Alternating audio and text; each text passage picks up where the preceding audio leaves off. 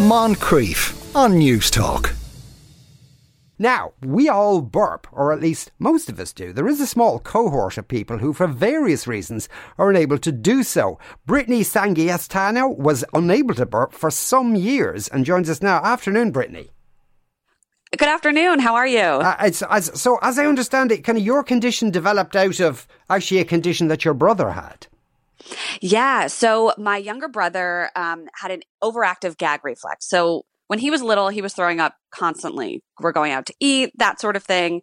And because I saw him throwing up so many times, I think that I developed a real fear of vomiting and therefore developed the inability to burp, because no matter what, my muscle at the top of my throat was clenching up pretty much any time something had to come up. Right. Okay. And I suppose that developed gradually over a period of years. You probably didn't even realise that you weren't burping. Exactly. It wasn't until later in life that this started to become something that I noticed, especially as I grew older and I started going out with friends, drinking, and I realized that this was something that they were able to easily do and I wasn't. Right. And so what effect did this have on your, did you notice it within your body? Yeah. So as you can imagine, if a bodily function isn't working, it is very uncomfortable. So I would get super bloated, cramped. I would feel a lot of pain.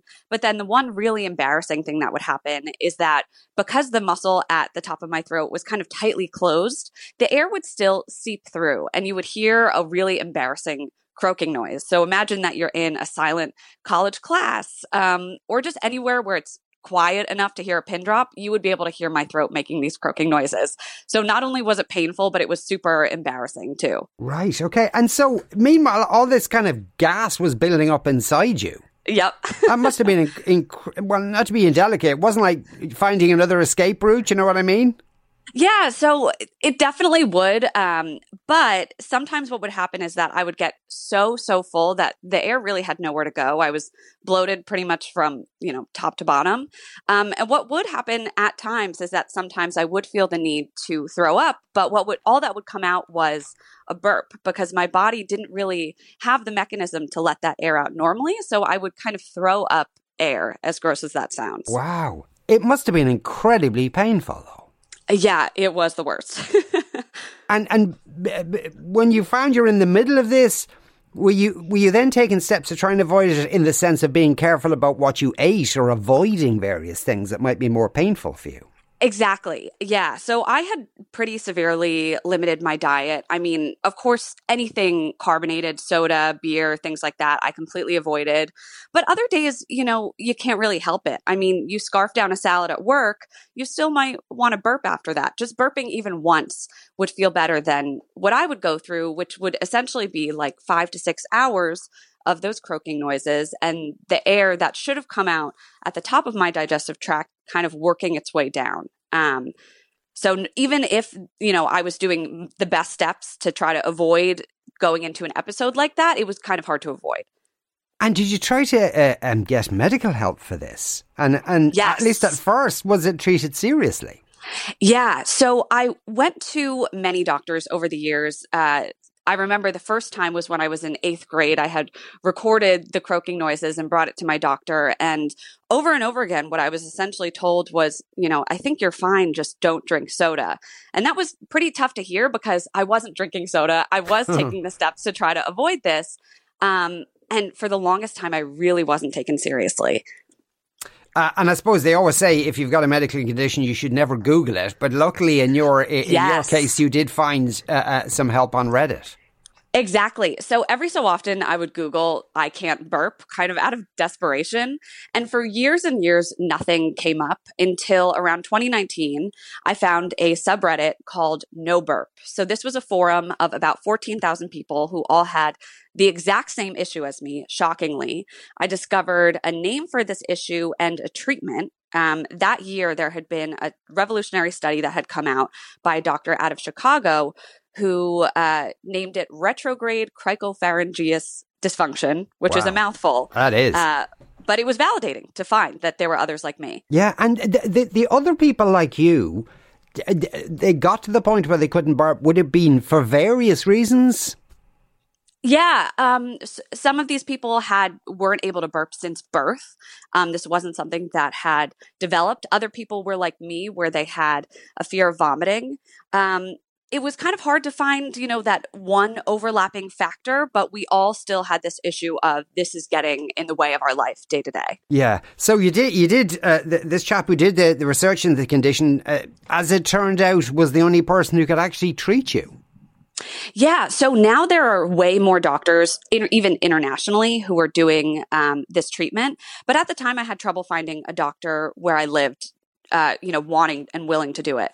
So I ended up flying out to Chicago and getting the treatment done, which is 100 units of Botox injected into my muscle that wasn't working.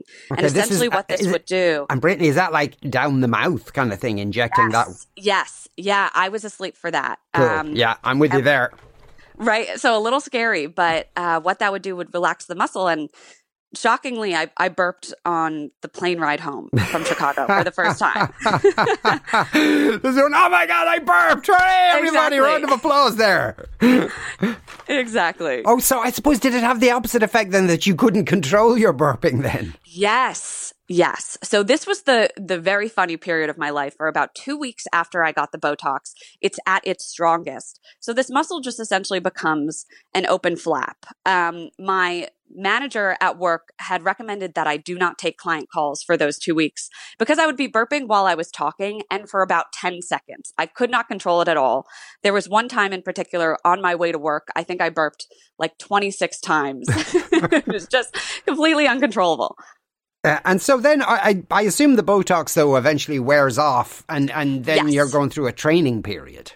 Exactly. So the doctor had me buy a 24-pack of sparkling water. And so basically every day I would drink a sparkling water and practice burping. And so over time, the muscle gets stronger and I maintained a mind-muscle connection, letting my brain know, hey, it's okay when air comes up to let yourself burp. And my body kind of realized how satisfying it was and how relieving it was to let that air go. Yeah. And are you fine now? Are you kind of, back to normal now? Oh my gosh. Yes. I burp all the time after every meal, like a normal person. No bloating, no cramping, no pain whatsoever, and none of those really awkward gurgling noises either. Okay. Yeah. Because the gurgling noises, I imagine, must have created quite a racket if they weren't coming out. Oh, truly. Like, it was loud and very awkward. I would imagine so. Was it you? Yeah. Has your dating life improved, Brittany? Oh, for sure. For sure. I could tell you, yeah, there were one or two situations where, you're with a guy and, you lean in for a kiss. And if that croaking noise comes out, they think you're going to throw up on them. The date doesn't end well. Yes. I'm so happy to hear that things have improved for you. But what an unusual situation to have found yourself in. Brittany, thanks a million for talking to us today. That was Brittany Sangastiano there. Moncrief, weekdays at 2 p.m. on News Talk.